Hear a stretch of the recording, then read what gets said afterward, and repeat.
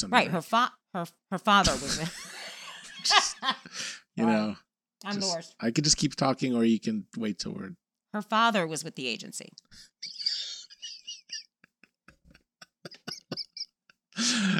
Smooth.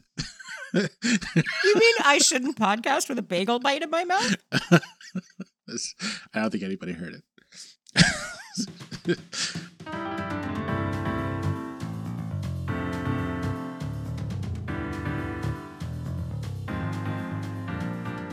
Mad Men, a term coined in the late 1950s to describe the advertising executives of Madison Avenue.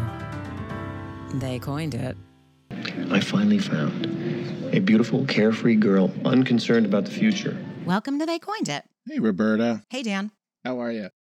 I'm really good. I am super. This is an episode. And it happens over, not Thanksgiving, over Halloween. And, you know, I'm interested in things like, you know, I don't know if this was in the 10s or 20s or something. Was Halloween a big family thing in the streets and the trick or treat? I guess, I don't know. I know there's a whole history there, but certainly by the mid 60s, kids were, you know, hopping to go out and get the candy and come back and everything, and the costumes and so forth. But what we didn't have was Sterling Cooper and all the adults doing a Halloween party. Right. We didn't have everybody talking about Halloween for 2 weeks prior to Halloween.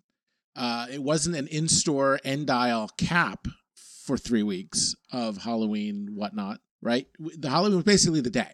It came and it went.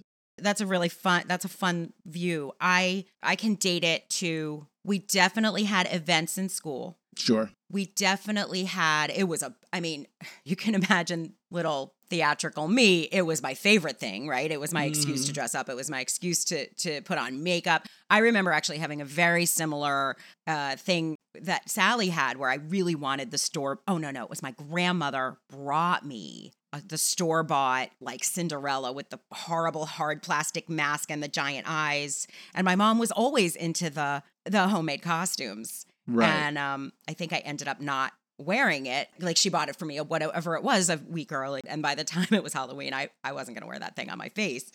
But I was enchanted with that plastic the way Sally was, right? Right. For us, it was Vinnie Barbarino from Welcome Back, Kotter. That's perfect. It was a Vinnie Barbarino with the mask and the elastic over the back. Yeah. Oh my God.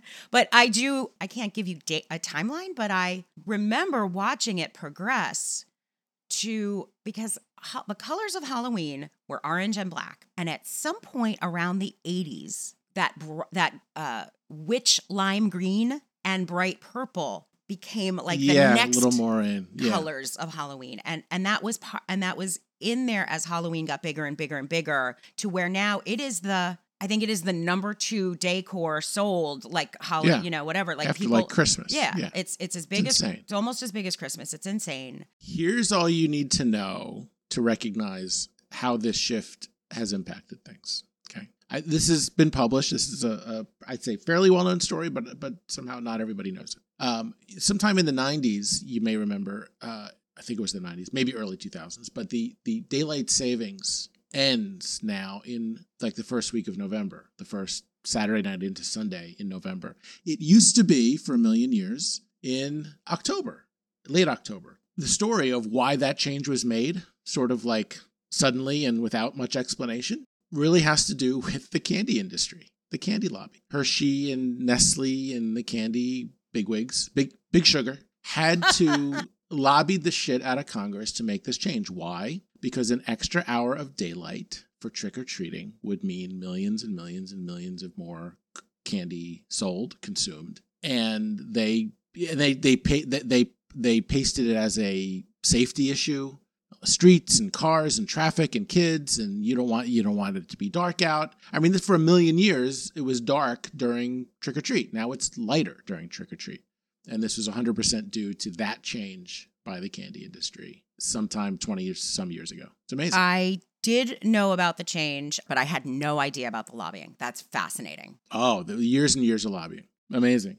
So yes, this was pre-pitch black at 5:45 trick-or-treating. And hey, different now, but still somewhat the same, which was nice. It was nice to see I love the little crystal ball that Sally was holding in her hand. Very cute. She looked great. Okay. The Gypsy and the Hobo. Written by Marty Noxon, Catherine Humphris, and Matthew Weiner. Directed by Jennifer Getzinger. Original air date was October 25th, 2009, and takes place over October 28th through October 31st, Halloween, 1963. This is where Roger's old flame, Annabelle, comes back and she discusses business and tries to rekindle things with Roger. Her dog food brand isn't doing well. Greg Harris isn't enthusiastic about this switch from being a surgeon to a psychiatrist. Betty and William clash over their father's house now that he's gone. And Betty confronts Don about not being Don. So there's that. It's kind of a big thing. This was an episode that rocked the fans and the world. I mean, it really was. So it's such a wonderful episode. My take is that this is one of these famous, plot episodes in that obviously it's Betty confronting Don. It's, as I've said before, the dog catching the rabbit and now the consequences of that. So plot-wise, it's very consequential. It's monumental, in fact, from that standpoint. But that, in a way, that kind of hides some of these themes that I think are also very prominent here. And with Mad Men, it's those episodes that are both theme-driven and plot-driven that sort of get the heart racing. So this is definitely one of them, and that's really interesting to me. So the way they do it is phenomenal. Yeah, a couple different themes that we saw that touched the different scenarios and storylines. One of them was names. Names was a thing, and I think we'll just, like, the importance of a name and name changing. We'll touch on that as we go through. So what we see a lot of in this episode, and one of those themes I think that's really prominent, is I kept noticing women either being patronized or talked down to or dismissed entirely. Like, we just see that. And that's not just this episode, right? You could say that about so many Mad Men episodes, but here I think the plot, like, sort of literally went from one woman being patted on the head, the next one being talked down to the next one being kind of door slammed in her face. The examples of this, of course, is first of all, Joan and Greg. So we see Greg, and I love the shot of him, like, talking right into the camera as if, it's an interview type thing. And it is. It's a mock interview that Joan is doing with him, and it's clear. And there's no one on the planet that's buying what Greg says because we know Greg. But within the context of their conversation, Joan is supremely encouraging and is able to pick up, because Joan is a people person and she has a very high emotional and EQ, right? She listens to what he's saying, knows he's frustrated, and gets out of him this, again, Joan's a better doctor than Greg is in every way. A better psychiatrist. She was a better psychiatrist in that scene. She was a better psychiatrist. Like, oh, what you just said, that's perfect. But she gets out of him in the real way that Joan can uncover things about his dad and his family and his what kind of experience there was with psychiatry. And Greg does not think that's relevant at all. Right. In fact, he goes, the head shrinker got us through, but blah, blah, blah. And I'm like, wow, you don't sound like someone who's really enjoying getting into psychiatry. But he himself his heart's not in it, which you can't blame someone for heart not being in it. And I think Joan immediately shifts to what's got to be enormously painful in getting through it, is to say, look, I don't care what you are, but you gotta, you don't have to be a doctor. The pressure isn't coming from me, Greg, but we've got to get this thing moving, and you've got to get yourself in a place where you're contributing. And it's so perfect, and she's so spot on, and she knows how to talk to people, and she knows how to be emotionally intelligent, and he doesn't give a shit. Everything she says, he bats away. And it was frustrating as a listener, as a viewer, to just watch him be such a dick, Yeah. So she gives the great advice. I don't remember what it was, but whatever it was this great interviewee advice, and, about be genuine and be whatever that was. Your personal story is the key to being, to being likable and to being approachable, but also in this exact field. And he immediately dismisses her like this, like her professional experience didn't count. He takes a shot about, like, pageants. Like, this isn't a pageant. And she's like, do you know who I have fucking interviewed? Are you kidding me? And do you know how many people I've prepped for interviews, or whatever her experience is, we know. And he just doesn't care. And I watched her face. She didn't flinch. Nothing changed, because I'm looking for what happens later when she just snaps. Mm-hmm. And it's not there. She is absolutely her stance of being supportive no matter what is solid until it isn't. I also thought it was really interesting that they throw in this thing about Greg and his history. Mm-hmm.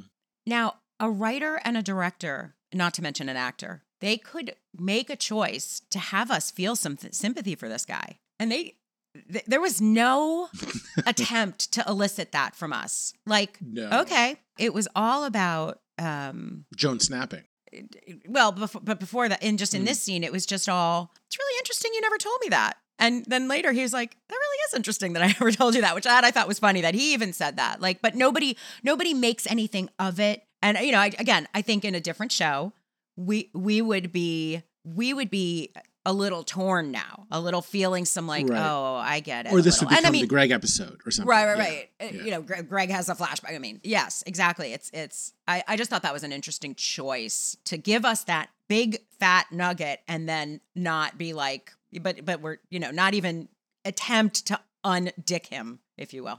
That's very interesting, and it's very true. And I think there's an interesting alternative, almost like a thought exercise to do here, which is forget for a moment how we feel about Greg and look at it from the standpoint of, you know, Greg's been sold a bill of goods too as a male. Here's what I have to do. Joni, I have to make you happy, right up into the going to the army and what he says and this decision that he made, which is horrendous judgment. But he's in this mode of you have to be taken care of. You have to be dependent on me, and that's my responsibility. And you've got to, you know, just worry about having kids, you know, all this kind of stuff we've been hearing him say all along. And that's undue pressure because that's bullshit too, to some degree. So you can look at it, again, as a thought experiment from the standpoint of this guy's been brainwashed as well into thinking what his real mission in existing is.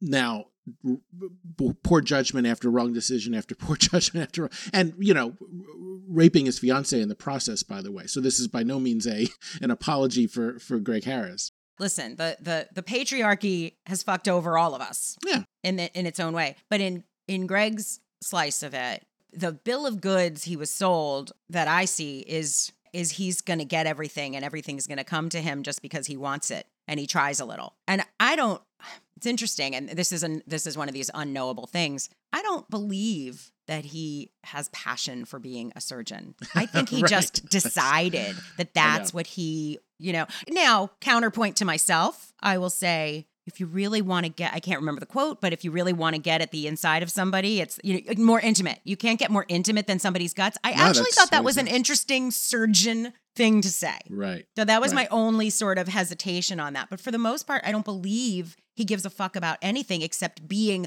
the best kind of doctor you're supposed to be. So I think that Greg's flaw is his own blindness to his own privilege. Precisely. Right? No question. I don't disagree with what you're saying. I just want to add that. Because when I see him floundering, when I see him, you know, throwing punches in the air to try and get Joan to be happy, and especially that scene where he comes home and says he enlisted, for God's sake. I see someone who cannot deal with the responsibilities he believes he has to himself, his wife, the situation. He doesn't know what it means to be a husband, let alone a father, but he's all mixed up, and he's like a drowning guy flailing away. And a lot of that's because of what's been fed to him. Now, he hasn't done his own thinking. He hasn't done his own evaluations. He hasn't searched inside himself for, you know, maybe, you know, what kind of doctor should I be? Or what's the best, what's the best use of my skills and my talents? You know, he hasn't done any of that work. So it's not an excuse, but it is an interest. It's the mirror of Joan, who's been fed this stuff. And if you do this and you do this and you do this, you get what you want, which is what leads to grabbing a vase and cracking your husband over the head. Now, it's a weird scene to watch when she does that. I don't understand the choice from the writer's standpoint. It's shocking. It's disturbing. I mean, she could have done anything else. She could have even whacked him in the head with her hand. Wouldn't have been as, I mean, we don't see the physical aftermath of that. That's a big fucking deal. That's how you knock a bad guy out. Mm-hmm. And I don't not understand that rage I just think it's a strange thing to come back from. I think it's a strange thing to go there and then he comes home with and then he gets that he was the one who provoked it. Which kind of goes into his thinking, but I struggle with that. Look, the last thing, I think what triggers that, what snaps in her is him saying virtually what I just said. Yes. That's the immediate cause. I understand the snap. Yeah. I don't understand listen, people do violent things. And when you're as pent up as Joan, you don't know what's going to come out. I found that to be I had a hard time believing that, actually. Yeah, it's a little. That's what it comes down to. It's a little much. Soapy. It's a little soapy. Yeah. Yeah. But I think in the Mad Men quality that we're accustomed to, it's believable and true to this character in particular because of everything that we've seen. This isn't like a 2-episode arc where she's getting tired of her husband. This is like the entire relationship, what it's based on, how they interact with each other, what's expected of her, what she does, how she acts, how she responds to things. This is not something she ever would have expected to do as a wife because she's not crazy and she's not, out of her mind. It's I don't call it reasonable, but it's believable, I think. I didn't have that hard a time. I recognize it as being sort of out of the ordinary. I don't find it believable. I could see her pulling a knife on him and then not using it, but having it in her hand and thinking about using it. You know what I mean? Right. Like I really have a hard time seeing. Okay. I understand the snap, and this is a woman who's been raped and she's triggered and she's all of that. I just found that reaction to be, like you said, soapy. Yeah. For now, sure. his decision though to join the army, and I love when I say decision, like he took a minute to decide it, because I think he took a minute to decide he was accosted in Times Square and was vulnerable. Yeah. I just once again I see that as his encased. He's sort of in his own little bubble of privilege, and I mean he makes it pretty clear. He thinks this is the easy way out. This is not a man who's into hard work, which is the irony of what he's about to do. He absolutely sees this as like the quick fix, easy way out, the magic pill. It's going to solve anything. Let's go out for dinner because we're rich now, because I've made this great choice for us. Right. And that's why he chose it. There's no commitment. I get to be a surgeon like I always wanted to. He's going to be this horrible surgeon now, treating soldiers in Vietnam. That's what he's going to be. But it's all about the quick fix. It's all about what's the quickest, least painful, most direct path to me having everything I'm supposed to have. Yeah. I'm unable to do all these things. I feel that my responsibilities are the quote unquote traditional way. And this is that. Now, I don't think he's lazy in the sense that he doesn't want to work. I think his talents, he's in a field that requires a fair amount of talent that you can get by on hard work to some degree. But if you don't have brains in your fingers, as the doctor told him, you ain't going that far. That's what Army doctors might be for to some degree, But your talents are a large part dictate. Other fields, you can build your talent, build your skills, and do other things. Perhaps being a surgeon of this type is not one of them. That's my suspicion. So yeah, there's hard work involved. And I think this is more of an emotional quick fix for him than it is a put the time in quick fix. Because we don't know whether he's a lazy doctor or what. We only hear that he's not a talented doctor. That's fair. You have to put in a lot of work to become an intern. To get the most of your talent. There's been some effort. So lazy is unfair, or an assumption that I don't get to make based on what we've seen. But yeah, I just still think it's still quick fix. It's still shortcut. It's still get me to what's mine. Get me to what I'm owed. I am owed this life. Make this pain stop. I feel this pain over what I'm not able to give my wife, whether or not that's valid, should be that way, the right thing, whatever. And I need to make it stop. And he feels like a little boy, and he feels unable to step back and say, all right, I made these mistakes. How do I correct it? With good judgment. Here he makes it with bad judgment and quick snap decisions, and that's not going to get him anywhere. I don't think he gives a fuck about actual Joan and what Joan actually wants. I think he wants the bitching to stop. I think he wants the world to look at him as though he has done this correctly. He now has a wife who's going to be working, who's been working, and is going to be working again. I think it's all about looking good. It's all about looking good. It's about looking good to Joan. It's about looking good to the world. I don't think if he sits down and goes, what's really going to make Joan happy? He comes up with Army. Yeah, right. You know, Well, the judgment's definitely not there. or the consideration. That's my point. Yeah, how does this affect my I don't marriage? think My he God. cares about Joan the human. He's proven that over and over again. What's important to Joan is not what's really deeply emotionally important and satisfying to Joan has nothing to do with what he cares about. It's what I can say I'm doing for Joan as opposed to what Exactly. I'm actually doing for Joan, right? So I think that's one branch on this tree of women who have, despite all best efforts, been thwarted here, and that's Joan in this case. Well, I think the other kind of angle on that theme is these very competent women who are within the restrictions of the society and of whatever their restrictions are. And Joan, obviously, we're seeing that now. The next thing we see, I want to just Joan going to Roger and that phone call. Now we're gonna get to Roger with the Annabelle story, but I do want to just touch on that conversation. First of all, she calls him and he's like, amazing coincidence that I answered the phone. She's like, dude, I know everything. Ginger goes to get her hair done, right? Perfect. He's like, she does? Of course she does. And she knows his schedule and he's like, what am I wearing? So he immediately goes for the flirt. They talk about, he mentions hookah and how he's got everybody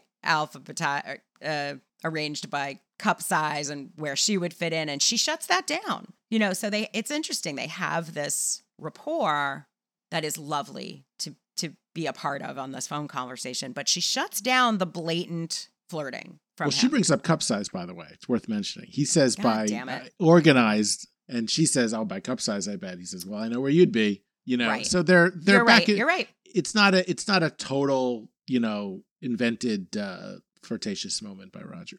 That's very fair. You are correct. But he's game. He's always game. He's always ready. He's melancholy in this moment because he's just had this incident with Annabelle, right? He's seen he's a little wistful for what was and all that. So I think the call from Joan was perfectly timed by her in his life and comes just at that moment, and it kind of gives this excuse for this awesome little exchange for them. Look at you figuring things out for yourself. I love that. Look, I love that line. Everybody loves that line. It's great. And it's true, right? It's he's like, how should I? Oh, I can give him your number. It cuts right to the two of them. And he then subsequently actually picks up the phone and makes a call or two, for on her behalf. So, Roger's not doing that. Roger doesn't think of other people and try to help them very much. Remember how he didn't handle Jane with Joan when Jane got that's right. fired? Yeah, precisely. Exactly. It was right. exactly not that. He really does. I think he responded to two things. He responded to just hearing from Joan and just being, He was touched. And he responded to maybe being useful, which he's not experiencing a lot of at work. But let's talk about Annabelle. Let's get into that story. By the way, this is the scene I watched. So again, when we were at the set, 2 episodes were happening at the same time, Color Blue and this one. And we were in the bullpen while Roger and Annabelle were in the break room. That final scene. Final scene. It's so interesting how they film it where, kind of weird, that room is too small to have people in there. You've got Jennifer Getzinger out here in the bullpen watching through the thing, the monitor, whatever that is, and the cameras are in there. So we were out there kind of watching it happen and listening to it. Just cool. This is cool. Very cool. It's awesome. It was cool. And I love the little, again, the sight gag of the last straggler walking in and immediately walking out of Yeah. I don't want to be here. Yeah, oops. So there's this history, obviously. We get some details of it. And I think, as much as first of all, I love this Annabelle character. I think, first of all, she's the character. I find her to be a beautiful character, visually, and the way she interacts with Roger is really tender and sweet. And we see someone who knows Roger differently than everyone we've already met who knows Roger. Differently than Mona, differently than Joan, differently than Bert. Yeah. She knows, let's say, the real Roger. I think everyone else knows the real Roger. She knows the young Roger. I just want to pause on who the actress is, because she looked so immediately familiar to me at the first viewing. And I had to go back, right? I had to IMDb and go all the way back. The actress is Mary Page Keller. She was in a show called Duets. You will remember that in the late 80s, Fox was reinventing itself and it came out with all these great shows. 1987, this ran for 2 years. It was called Duets. It was with, or maybe Duet. I might be saying, it might be Duet. It's Duet. And it was with this cast. It was Matthew Lawrence, Chris Lemmon, Jack Lemmon's son, Alison LaPlaca, Jodie Thelen, all these unknowns, phenomenal cast, wonderful romantic comedy. And in the same year, they launched Married with Children. So they were having, this was like a new kind of channel at the time and stuff. And anyway, that's why I watched that show religiously. And she was the romantic lead and she was wonderful. And she was, again, this very self-possessed, this very beautiful, she's definitely kind of a more down-to-earth Joan Collins type visually, I would say. Yeah, definitely a Joan Collins look, right? Without question. But anyway, I wanted to throw that in because it was a moment and she was fantastic. She was great, and I wish we'd had more of her. In fact, her presence of this character felt a little bit like, and Mad Men doesn't do this very much, so that's why it stood out. But it almost felt like we need to throw someone in order to get this backstory in for Roger, to have this moment about what his marriage to Jane really means, and then she goes away, right? And it would be nice if there were a more permanent infrastructure to have arrived at some of this stuff. That's just me, but it did feel a little not soapy. That's not the word, but like she was a vehicle to learn more. You could see that she was a vehicle to learn more about Roger. Yeah, both Roger in the past and Roger where he is right now. Yeah, don't get too attached to her, guys. She's just here for this, right? Which is too bad because she was so damn good. I would absolutely love to see more of Annabelle Mathis. Yeah. No, it was an interesting storyline on a few levels. So here's another woman. She's a business owner. That business came to me. It was a little Joan Crawford, in her Pepsi years, right? Like, now this is mine. Don't fuck with me, fellas, right? There was a little of that. A little. She didn't seem like a hard ass, though. No. I'm not saying. Well, she was a hard ass though. She was like, I'm out. I'm here, kind of not really sure what I'm doing, and I'm out again. But she had some demands, right? We're not going to change the name. We're not going to change the recipe. Yeah. And there was one line that just interoffice wise, which was something about, let's get the guys on this. And I thought, guys, Peggy is your best guy, although Peggy is your best renamer, and we're not doing that. But then Peggy was there, so I was. Peggy's one of the guys, basically. Peggy is now one of the guys. That's why I wanted to get that in there. It's worth noticing. But listen, the of her mandatories. Not naming it is a misguided mandatory. It's a misguided direction. She needs to get over that. And that's the problem, is she can't get over that. I ended up watching that focus group scene a bunch of times because I kept not paying attention to a line I wanted to pick up. So I rewind it like 6 times because that's me with ADHD. That scene gets better and better every time I watch it. It's a fantastic scene. It's very funny. Turn it off. You can't. It's actually happening. I laugh every time. Every time. But you've got, and also they're describing themselves when they're describing their dogs. My dog, my dog likes school, basically. Really. And Don was like, have you ever been in a focus group before? First time here. But it is Don Draper doing his job in that way that nobody likes doing. Sort of going back, sort of like Joan saying to Greg, dude, you need to get a job. Like, make a choice. Here's Don Draper, like, do not give your money to the agency that says we're going to keep your name. Yeah, it's a sensitive client because of the history, and I guess they were with the agency way back anyway, so it's a returning client. So Don does the right thing.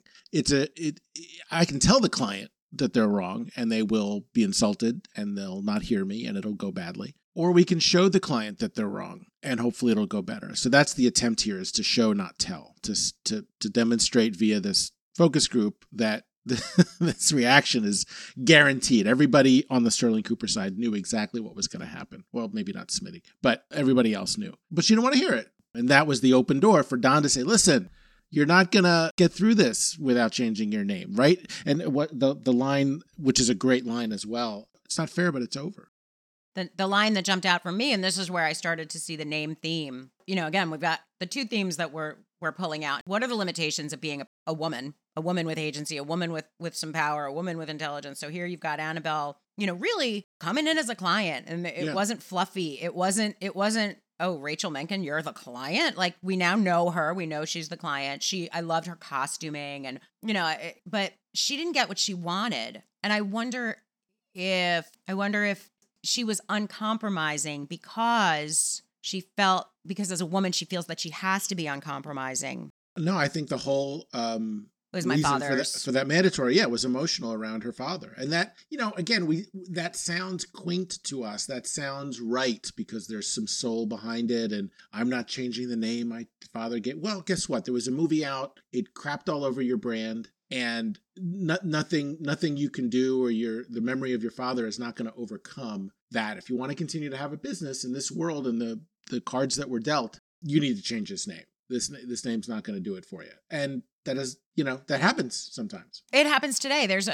I know of a grocery store chain out in the Colorado area where it's a family-run business and they make very poor decisions, including that they made a name change, but they squished the old name underneath the new name. And it's just a whole stupid, big corporate decisions being made because this is what our family decided. And, so that still happens. There was a major diet supplement called AIDS back in the early 80s. I forgot about that. Okay. Oh, there was. AIDS. Yeah. Yes. A major, and it was national and all over TV. And guess what? All about I don't know if they went away or if they rebranded it Nutrisystem or whatever the fuck they did, but they didn't keep calling it AIDS. Wasn't it like chocolates? Yeah, it was it's the same version of whatever the drink, right? But I'm shake picturing little chocolates. Anyway, but that's exactly what it was, and it's like, oops, they got crushed like a grape. All right, well, it didn't mean they were running a bad brand or were. I mean, who the hell knows with those diet supplements? But that's the point: is shit happens, and you either adjust or you go away. The line that jumped out at me was, "That name got us where we are. Do you think that was just luck?" Now, who else in this episode might that line apply to? Yeah. Exactly. Just wondering, just curious. Exactly. It's true. The problem in business a lot of times is you think what got you to where you are is what's going to get you to the next level. Sometimes that's true. Our values are going to see us through this tough time. Okay. And sometimes it's like, no, you got to cut and run because it's an unforgiving marketplace. And that's how this is going to go. Those who really understand their own business judgment and making the right calls based on where the marketplace is are going to survive. And this is not. And in this case, we see someone who's uncompromising for the wrong reasons. And that's a tough part. The product is good. It's high quality. Dogs love it, but the name has been poisoned. That name got us where we are. Do you think that was just luck? Now, let's talk about those two crazy kids, Annabelle and Roger. Yeah. So it's a very interesting storyline for Roger. It's interesting for us anyway, to watch Roger. I wonder a few things. Here are my questions. What he says to her at the end is, "You weren't the one." So I would like to just put out the premise that I don't necessarily, I don't think anybody believes there's only one, because we all know that people who lose a spouse that was the one can get married again to the other one. So even without like getting into like polyamory, like I think we all have some understanding that there's more than one. There can be more than one. Yeah. So putting that in there, what we see through this progression is she's very, very, very clearly hitting on him, and he is a no, and he is saying no. He says, "I am married. I am happy. She's the one I want to be with." And then when she really doesn't want to take the no for an answer or say, and he kind of gives her the dig of, "You weren't the one." And I wonder if that's what he went into this with, let me try this in words. It's interesting to see him be loyal to his wife because that's new. So you're partly wondering, or I'm partly wondering, is the fact that he's just not really into going there with Annabelle making it easier for him not to, to be loyal to his wife? Or is it that he's really into being loyal to his wife, and the more times he says that, it sort of strengthens it in himself, and then he's like, "Well, dude, you weren't the one anyway." Where maybe she had been the one at one point. Those are the things I wonder. Now, there's one more thing I just want to throw in there. Jane's name is never said in this episode. Speaking of names, I promise you, I checked. It's her. It's my wife. It's she. It's the girl. It's the teenager. Jane's name is never said, and that is not, as you like to say, an accident. She doesn't exist. She's an idea. She's a figure. She's an idea to Roger. That's what I got. And then again, this whole thing of names. No, that's interesting. But I do think that being loyal to his wife is incidental to this. I think he's not into this old flame. I think he remembers the good times for whatever reason. Perhaps it was, and I think this is probably the most likely, although again, because this is such a fly-in, we don't really have too much to go on. But I can project a little bit onto it that being rejected is not going to make Roger take another crack like this. I think he had his heart broken back then, so he's going to reject her. He's not going to fall for this. And so if it was under a different circumstance, if it was a different ex-girlfriend, if it was some other, story in the past that came back, being loyal to Jane is not his priority. But I think the more he says it, the more he buys it. Correct. I mean, who knows what could have happened if the phone call with Joan had gone in a different direction? Like, correct. He would have been all over that, which is kind of my point. It's not loyalty to Jane. It's who's doing the suiting.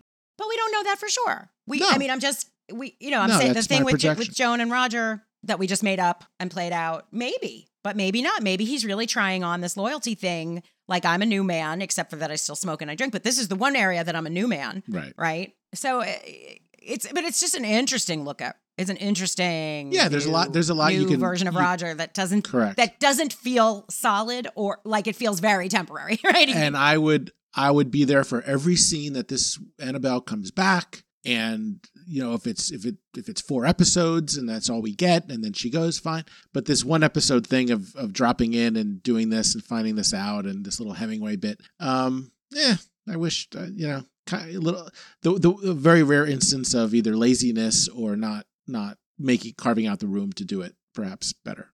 Yeah, I went to the war and then I went to work while you watched Casablanca. It was a little heavy-handed, but you're right. There's a few throughout the series of these 1 episode drop-ins that you do wish were 4 episode drop-ins, right? Like that had a little bit of an arc. Yeah, none more so than this. This one I loved. I loved her. I loved they felt like people who knew each other 40 years ago. Yes. So they had great chemistry. Wonderful. I could watch her all day long with him, all of it. But we don't get it, and that's a little bit of a miss. She's as good a match for him, on screen as Joan, but more so as Mona. Well, yeah, she's a contemporary, which Joan is not. Totally right. You could totally, that's you're correct. I guess I have my biases. No, totally. But they're all great to watch. And look, the through line, of course, is John Slattery, right? He's great. He's so John's great. Everybody's great with John, and John's great with everybody. John's great, right? It's awesome. So it's a embarrassment of riches with all that. So yeah, so I think that's a second really good point about what we talk about, these women kind of being restricted. And the third that I would put in that group also here is Betty. Betty goes to Philadelphia, has this meeting with her brother and the family lawyer about the house, which again takes 5 seconds, and then Betty and William shows himself to be a putz and storms out of the room. And now she wants to talk with the lawyer a little bit, and it's reasonable that she would do that. How many lawyers does she know that she could confide in back home? So this is one from the family. So one thing I wonder is, did she plan this? It seemed like she did. Did she get in the car or get on the train or however she gets there and be like, oh, I'm going to try to get Milton alone. This is a lawyer. I could see that. Yeah, I could see no that question. Too. But it was really interesting watching her say the words for the first time and say that she was saying the words for the first time. It was here it was crystallizing for her. Like, it's all just been in her head for so long. And then the latest, each step of the revelations, she very rarely speaks of any of the things she's been dealing with. And now this one is huge. And then as she says it, and she's almost winded by the words coming out of her mouth. And she says, I've been in a dream since I found out. And now it's kind of real as I'm saying it. That was very powerful. It's a lie so big, Milton. I feel like I've been in some dream since I found out. Just saying it out loud to you, this is the first time I'm realizing it's true.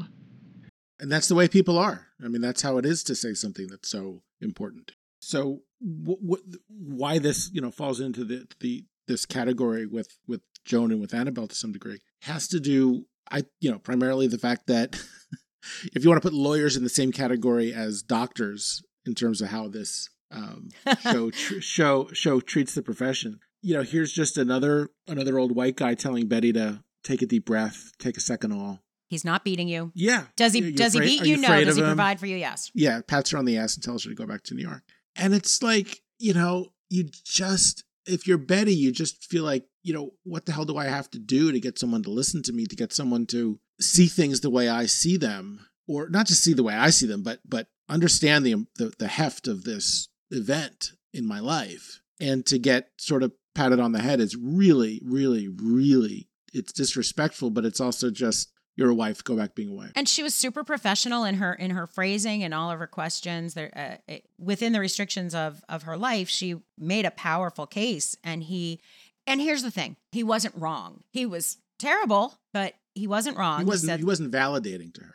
He wasn't validating to her at all. And that was, I'm certain. I mean, you hear stories all the time about going back to Tina Turner and what's love got to do with it. I don't know if this was a real conversation or not, but it certainly was plausible. She, her mother wanted her to stay in that marriage, right? Yeah. Mm-hmm. So I've mentioned, I think, that I do some work for a divorce attorney in New York State, and was just in a conversation last night with a few different people about my work and about what different people have gone through and divorces. And as recently as the late 1990s, one woman at the table said to me that when she was doing her own New York divorce at that time, they were doing it themselves. They could not get the papers through because there had to be a reason, there had to be cause. And she finally said, basically, fine, he abused me. He was like, fine, I abused her. And then she could get the divorce. Now, none of that is the case anymore. People come to me all the time. I talk to potential clients and clients all the time, and they say adultery, adultery, adultery. And I say what I was taught by my boss, which is New York State doesn't give a shit who you fuck anymore. It's just not, nobody cares. It's irretrievable breakdown of relationship, which is the new language for irreconcilable differences. Yeah. Exactly. They don't care anymore. But that's this was late 90s that she couldn't get this divorce. It's amazing. Without, something like that. So, and what he said to her is, you have to prove adultery. You have to be able to prove it in court, and you're going to get left with nothing. And listen, I've never been through this process. You're closer to it than I am, but I imagine a good divorce attorney is as discouraging as possible to most of their clients, saying, are you sure this can't, let's not take what I do lightly for you. Is it workable? Is there therapy? Are there other options? I imagine a good divorce attorney is not out there encouraging divorce.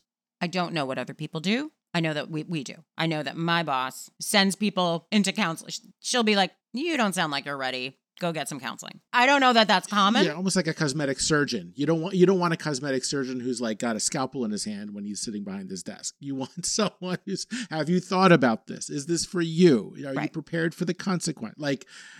Right? And then if they go away, he goes, oh, thank goodness, that's someone who should not have been doing this. Maybe, and maybe not. We get paid either way.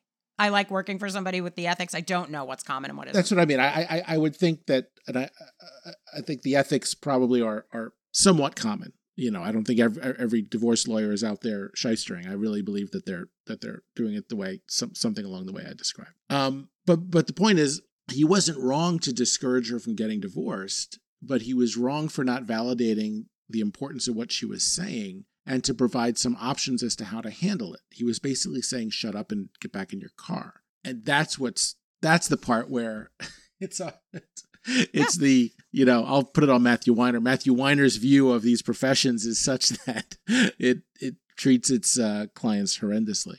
But I don't think that was uncommon. That's what I'm saying. Back then, I think no. I think some of these doctors we've seen, it depends, right? We could do a whole episode on all these professionals, but that psychiatrist was a bad psychiatrist. That gynecologist was a bad gynecologist. Mm-hmm.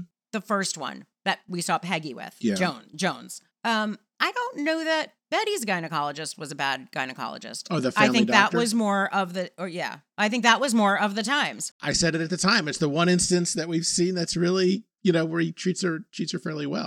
Except he's like, he shut down her desire for an abortion, just like this guy shut down her desire for a divorce.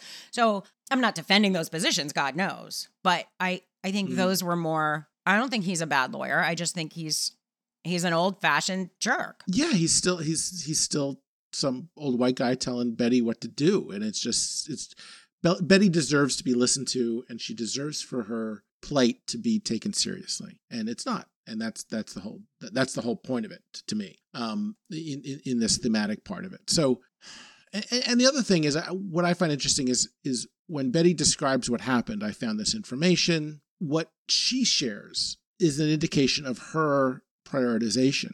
Right. There was an ex-wife. There's a house and an ex-wife. Right. Like you found an entire box of this and the photos and the naming and this, and it's really incomprehensible. And we know that she doesn't have the full story and she's trying to figure it out. But to go to the lawyer and share it again for the first time, and I'm speaking it and it's becoming real, that indicates her priorities with that. Now, maybe that's what she thought a lawyer would respond to, or that's the part that has to be done to get a divorce happening or whatever. But there just seemed to be a lot left out. Or maybe just the idea, as she said to Don later, you've been lying to me every day. Hey, family lawyer, I've been lied to every day. Maybe if you put it in those terms, it becomes more real. I don't know, but it's interesting.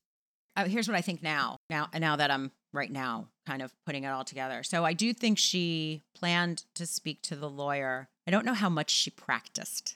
No. Right? Well, you do that, right? You be in the car, you be on the train, you practice. She might have come up with a couple of those key. I can't remember the one line that really jumped out at me as like he's had some compromising. What was it exactly? There was one line that was very sort of clear. But you're right. The rest of it was really muddy. And part of that, I really think she didn't practice and it threw her off that she was speaking. But also part of it is she really doesn't know. A lot of it is, I'm seeing things that doesn't connect. I've been being lied to every day. He has a secret past.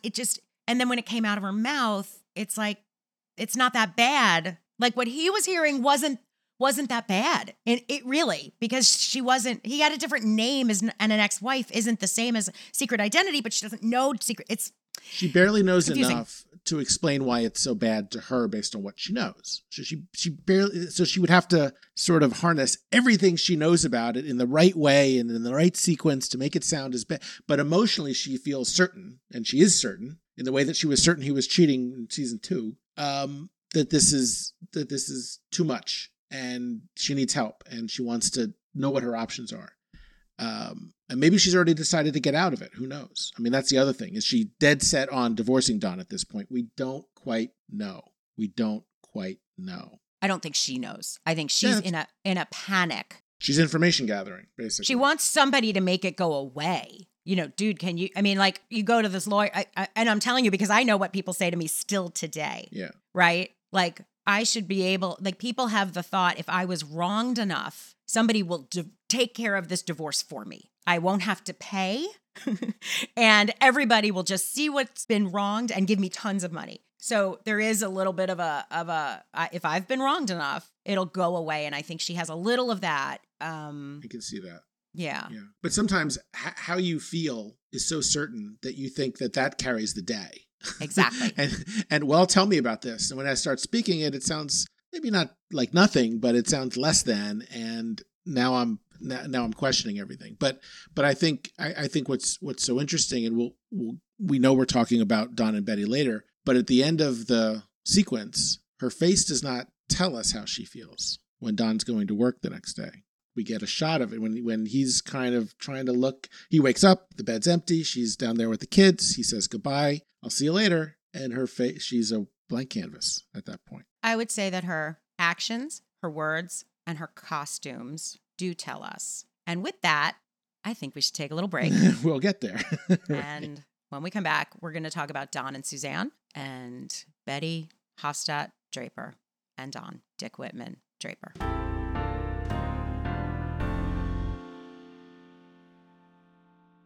I don't know, Don and Suzanne. Are we here? Are we up to these two? Well, first of all, Don says he's going to clear his week. And I know I just talked about how Halloween wasn't that big a thing. So does that mean he was going to be like, I don't know, on a business trip through Halloween? Because the whole thing ends on Halloween, and yet he would have been gone for Halloween. You think Don was going to skip out on Halloween? When he said he's going to clear his week to who? To what? To Suzanne, when they're deciding to go away. Yeah, I guess he was blowing off the kids. Why did she laugh about Mystic? Why was Mystic a silly idea? No. Was it just like a kid? Was it like, Mystic's great? Is it sort of like that's what romantic people do kind of thing? or not. I don't know. Like Niagara Falls. We're going to go to Niagara Falls. I don't know. Like Yeah, cheesy. I've no idea why in 1963 Mystic as a destination got a giggle. I have no idea. No, now it's just traffic on 95. That's what That's it means to me. So here, John and Suzanne. Once again, I tried. I mean, I'm not as hateful this episode. I think this is a more interesting look at them. She just looks like a fake person. I don't know what that is, but she just doesn't feel like a real person to me. And again, that's probably the acting, but sometimes it's just her face. I don't know. Anyway, but I'm not going to, that's it. I'm not going to hate on this relationship for the rest of this episode. I don't think, unless I do. You brought up last time that the brother was the end of the relationship. And I think they even say, I think there's even a line in there. Come outside. No. So there's a man in here. He doesn't need to know it's me. I want you to meet him. I don't want to ruin this. Now that doesn't show up here like as a vibe, but you're probably right. It probably was the beginning of the end, and it would have been a longer end had this not been so dramatically interrupted. But the two of them together in their romance and in their plans and in all of that, again, it always feels fake and weird to me. But if you take it at face value, he's just really bad at this. Like she seems they're very practiced at this, right? I am starting, I'm not talking to you about the future, but she wants to. And then later I'm starting to want more. And I know I will get over it. It's a fact. I know for a fact I will get over this.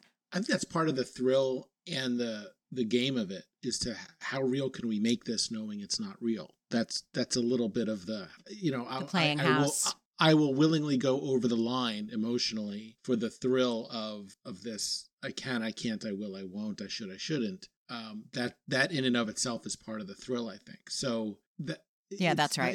It's not like a rational thing of, well, why is she going that far when she said she wouldn't? She knows better. It's like, no, that's it. That is the thing.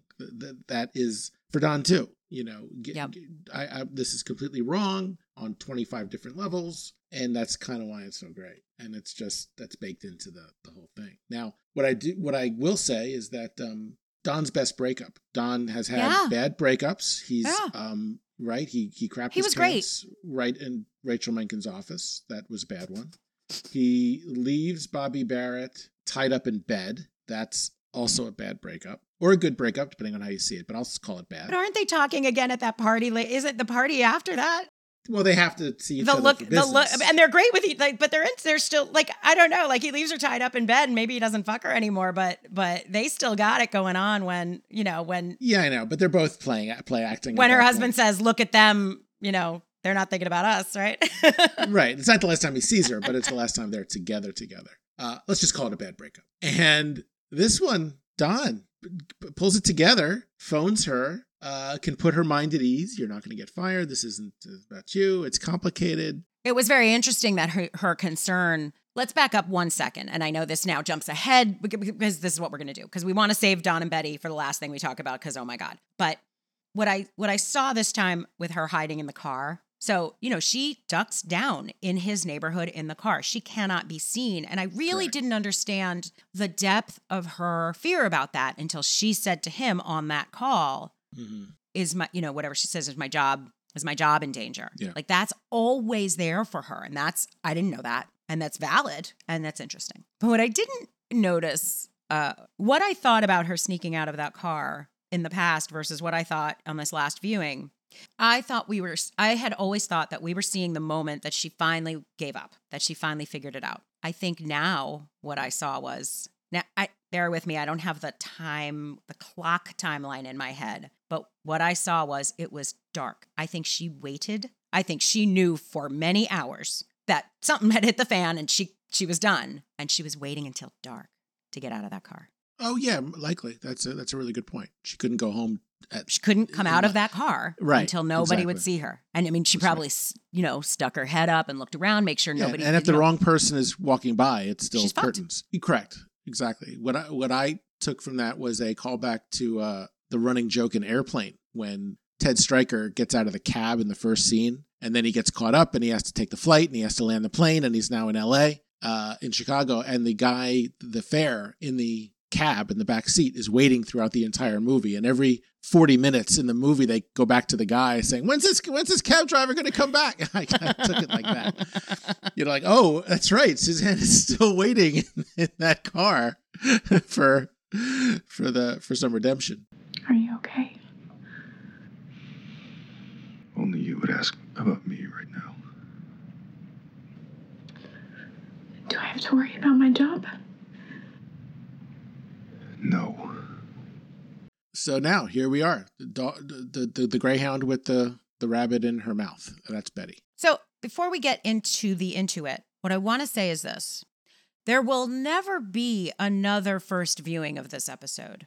I worked very hard on this viewing to recreate for myself emotionally, but you can't, because what we all collectively did, and anybody in the future, like, you didn't think this would ever happen. And then at some point she finds the box, and then you still don't think this is going to happen.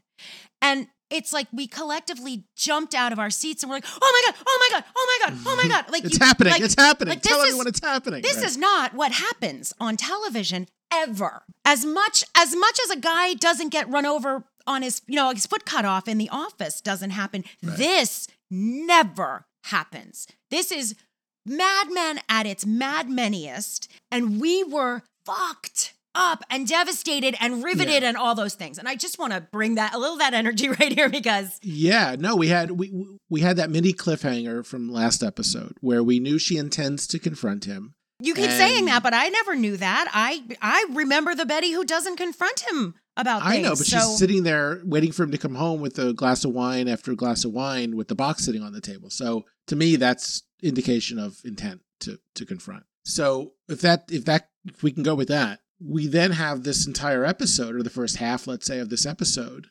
She's leaving with the kids to Philly. We know that. We see her down in Philly with the lawyer and what her intentions are there. So it's been building, but we still don't have this like release of the tension from this. And when Don walks in, we still don't know if they're back. So even it was almost the same vibe as the Wheel. Yeah, it was. Yes, as the exactly. Wheel, when he walks in and finds that they're gone. Here he comes home and finds that they're home with that same, coming through the door. He doesn't know. We don't know. It's like, oh. Correct. So that's really the only, even though it was a cliffhanger, we know she has this intent. At least I did. That was the back and forth, but we don't know that it's happening this way now, right here, because he expects to be alone on this particular night. He thinks they're staying in Philly. Suzanne's out in the car. And Suzanne's in the car. He just runs in and wants to hop back out. So even though we've been gunning right for this moment, we still don't know what's happening. And that to me was the perfect way to do it. There was another theme that I saw in this episode. It sort of ties in with the women, but it definitely comes up in this sequence, which is, and again, it's a theme that comes up in Mad Men from time to time. Who's the parent? Who's the child?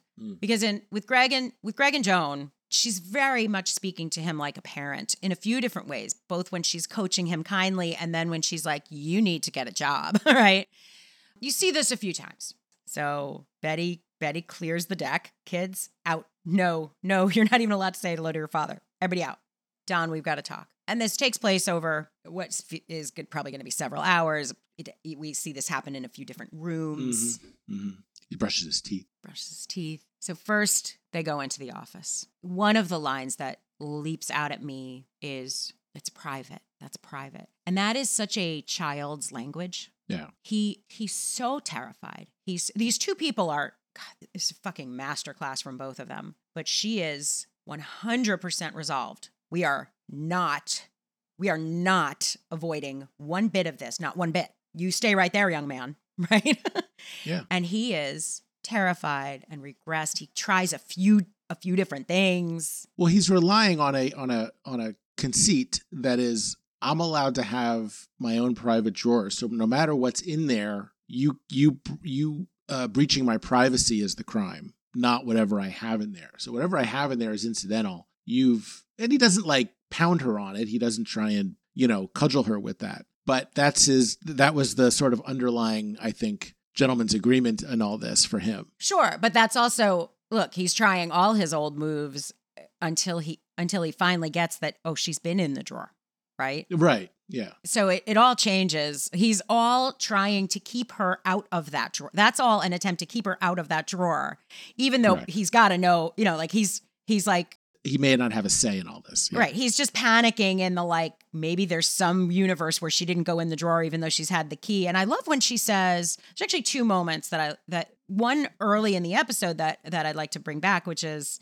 as they're leaving on their trip. And she says, I only have $40, like as a test, like as a test for herself more as like, what is it exactly I've been tolerating? Is he really going to fucking send me to the bank with these kids? And a baby, like we haven't seen the baby, but she's schlepping a baby. And now she's got to go to the bank too. Because you don't have cash? You don't have cash, Dawn? Right? So again, I think that was more of a test for her, like a reality check of like exactly what I've been tolerating. And also a foreshadowing for the fans, for the viewers. Sure. Of don't forget exactly what she knows. Oh, and by the way, in that scene, I just put this together.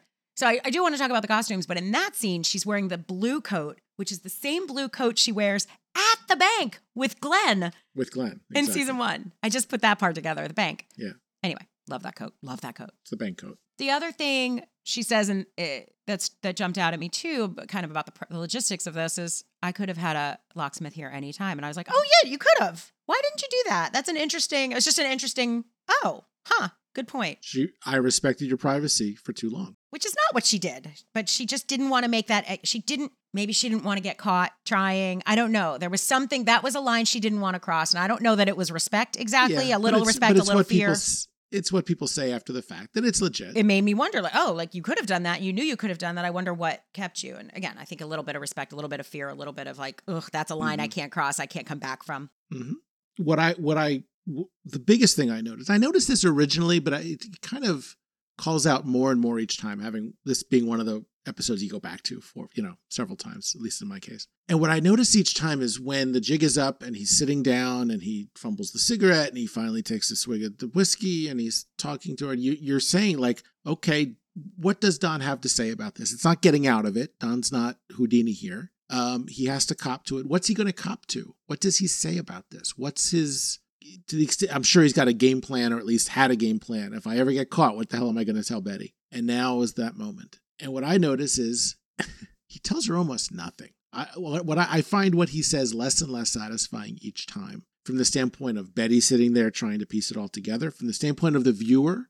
Look, as the viewer, we've been, because of how intimately we've seen the flashbacks and Don's history and his parents and his childhood, we know it better than Betty does. So we have a certain amount of sympathy for what Don's been going through, right? We always talk about it, the burden of this guy every day being found out and what that's like, and his birthday and how he has to, and it's all self-imposed, obviously, but we do feel the heft, the psychic heft of everything that he's doing. And it's exhausting, and Don's exhausted. We've said that. But when the time comes to explain it all to Betty, we, at least I, as a viewer, want him to explain it in a way that makes her aware of just how, without excusing himself, but makes plain the burden of this. And so that she can understand him in a way that we understand Don. That's like, there's this hope. There's this little thing inside me that wants him to go through, almost flashback by flashback, the way that we've seen it. But that's not possible. And that's not the way two people talk to each other in this case. He's going to say the least amount he can say to get through this. And that's what he does. And it's wildly unsatisfying. Yeah, it's interesting that this is also something he's never planned. And you'd think this, Don sets it and forgets it, right? So if he had planned it, he couldn't have factored in how gutted he would be and how crippled and how, again, regressed, right? Mm-hmm. So, and then he's doing a few of his old moves, and some of them may be legitimate, but like, I'm surprised that you ever loved me. It's very manipulative thing. But it's also, right, and it's exactly. It's manipulative, and it's his experience. We know both of those things are true. I mean, that's correct. He was surprised. Correct. We saw him with Anna when he met Betty. That was real. That's right. And it's manipulative as fuck. Right. And I think in the moment it's more manipulative than real, to be honest. Sure.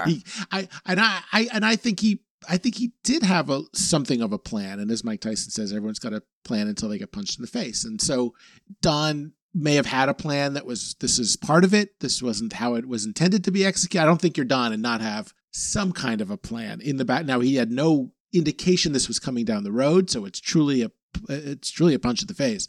He doesn't know this. So maybe he's just grasping at straws and what was my plan again? And now I have to. So I'm not on either side of the debate of whether he had a plan or not. I'm going to think he did and fumbled his way through it. But regardless, what's wildly unsatisfying is just what he does share. like I had to get away from those people. I had to take his name. There was a mistake. And it's sort of there was a mistake as the lie that he never corrects. Correct. And he doesn't pull it all together in a cohesive narrative for her to empathize with him, which is his opportunity. And now, again, I don't. That may or may not have been in anyone's thinking back then, but as a viewer, you want him to unburden himself in a way that is both authentic and elicits some sympathy from her, so that she can truly understand, not so she could just take him back and be like, okay, I get it now, case solved, but in a way that allows their marriage to perhaps be strengthened and repair. But who knows? So here's what I saw. That is a good observation, that he doesn't tell it in a clear and concise and cohesive way. I do think that part of that is he's just really fucked up and flustered and never wanted to talk about it. And now he's, I think if he didn't have such an emotional, wrenching whatever about it, he could have, but he didn't. You're right about that. Could have. Don has the skills. He knows his audience. He knows how to get in his audience's head to make a story work. Yes, he's a very, very gifted storyteller. Right, yeah. Look, here's what he does say. I mean, he talks about his whole upbringing. Now, it's interesting about Archie. What Betty does know about Archie is that he beat the living shit out of Don. Doesn't even mention that in this episode, right? But she already knows that. Now she gets the full picture, and he does tell that full story. Fuller. Oh, no. The childhood completely tells the truth. Born. My mother was a prostitute. Died having me. I went and lived with Archie and Abigail. When I was 10, he died. She quickly marries Uncle Mac. And he says he was nice to me, which we've never heard him say that before. And that's a little bit of a child language again. And it's a little bit of a, God, I mean, if that was like a big not compliment, but that was like a big elevation from him, like, because really nobody was, right? That was the notable piece of his part of my childhood, is he was nice to me. Others were not. He tells the whole thing except Adam. And then she says, who's Adam? And then that's it. That's when I'm going to cry right now. That's when he loses it. That's when I lose it. And then he says, and I love this, and I'm going to read this intact. He was my half-brother, and he died, killed himself. He came to me because he wanted help, and I turned him away. Pause. I'm like, he didn't want help. Unpause. He didn't even want help. He just wanted to be part of my life, and I couldn't risk all of this. He hung himself. He told the truth right there. He caught himself. He self-corrected, and he told the truth. And that was something. No, I think that's acknowledged, and it's all true. But if you're Betty, we know what Adam meant to Don. We saw him chasing after the train. We heard them talking to one another, and how the look on Adam's face. We have so much more information than Betty does. If all you hear is exactly what Don said, it's he's meaningful crying. Because someone hanging themselves is a something you can't forget, and we know that's meaningful. But does she know what Adam meant to him? Just because he was his half brother? He cries the minute she says his name. How many times has she seen Don Draper cry? You don't cry over dead people. I'm not saying he was hiding anything. I'm just saying that what he revealed was just, yes, it was truthful, and yes, it was emotional in the moment. I'm just saying that I think it's still 5% of the whole story. But that's how you tell a story. I don't know what else you want from him. Honestly, in that, I don't know what else you want from the guy. I want him to talk about the train. I want him to talk about growing up. I want him to talk about everything. It's a whole life story. That's not how you tell somebody what happened. I don't care. That's what I want. You just asked what I want. Okay. That's what I want. Yeah, I don't think it was unsatisfying. I want more satisfaction. So what I want to talk about is what you said, which is about how she is the next morning and you can't see it on her face. I don't know what you're talking about. Betty, let me talk about the costumes for a minute. They very much broadcast where she was at. In the scene with the lawyer, she was sort of a little more fragile looking, like almost a little housefrau, a slight housefrau. It was like a conflict between being powerful and being not powerful. And then she's sitting behind Jean's desk as she has this conversation, but she didn't look matched to it. And then when she's confronting Don, she's back wearing pants and a sweater. Plaid pants and a sweater was what she was wearing. She was wearing when she first got in, when she found the key and she first got in. It was red plaid pants. And this time, same outfit, except in gray. Really cool, icy Hitchcock blonde.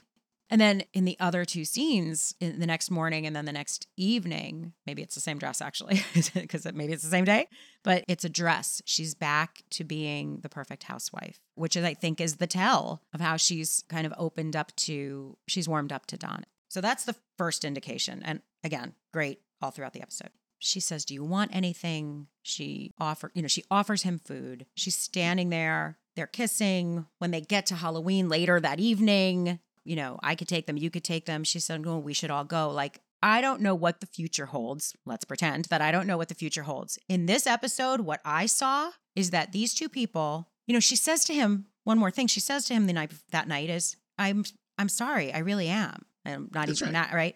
I really think, what I think in life is that when people get in communication, something opens. And what I saw was something was open up between the two of them. That's what I saw. No, I agree. I saw that too. And I think what Mad Men's about and what we, without getting spoilery, what we see is we don't always know what that means. Sometimes that openness is everything and it solves the major issues. And sometimes it means that, okay, so it's open and that moment passes, and not that things close again, but that it doesn't change everything. Yeah. And I think it's still a mystery as to how Betty, again, television has conditioned us to think that this thing's going to be resolved by the end of this episode, that we'll know what it means by the end.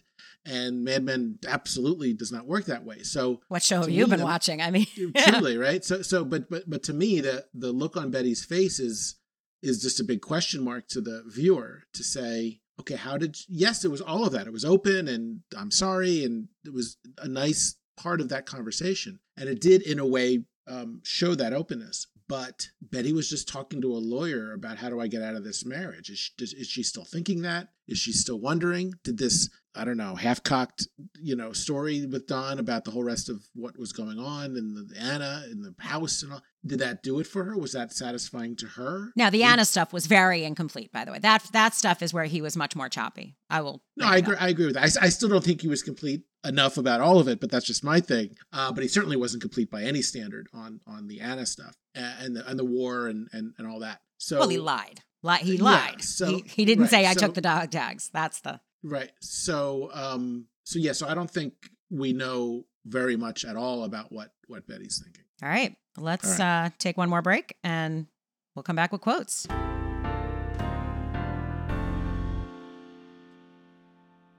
Roberta, what's your quote?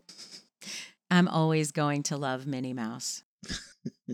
Now, I love this. I love it so much. I love it for a few reasons. I love it because kids say those things all the time. And sometimes they're right. And sometimes they're not. And you never know. I mean, I remember my niece saying when she was little, I am always going to love the Power Rangers. This is not a phase, Mom. I know you think it is, but it isn't. And guess what? It was. But it's an emotional truth. And that's why it's a great line. It's solid. And it's commitment. And it's like, I'm a person. It's a little bit of a, I'm a person. Well, I remember, Roberta, back in the day, you posted a photo of you in a Minnie Mouse costume that was 1,000 kinds of adorable that I can still see when I close my eyes. So we're going to make sure we post that. We're going to share that with everyone. Yeah. And what that was, and it was right around the same time. It might have been the year before this aired that I was singing in a dear friend's wedding, and it was a Halloween wedding. And I had to figure, and when I was taking my ex with me, because he lived in the area where this was. And I was like, you want to come to this, mutual friend's wedding. So anyway. You have to dress like Donald Duck. So I had to, right. No, but I had to look a particular kind of adorable to see him and and it had to be comfortable to perform in. So I was like, I'm going to give you a Minnie Mouse. And then this went, so that was the other reason this line jumped at me at the time. Dan, what's your quote? And your ex was Elton John and he had the Donald Duck costume, which was weird, but he had it. Yeah, but nothing. So Don't go breaking my. God.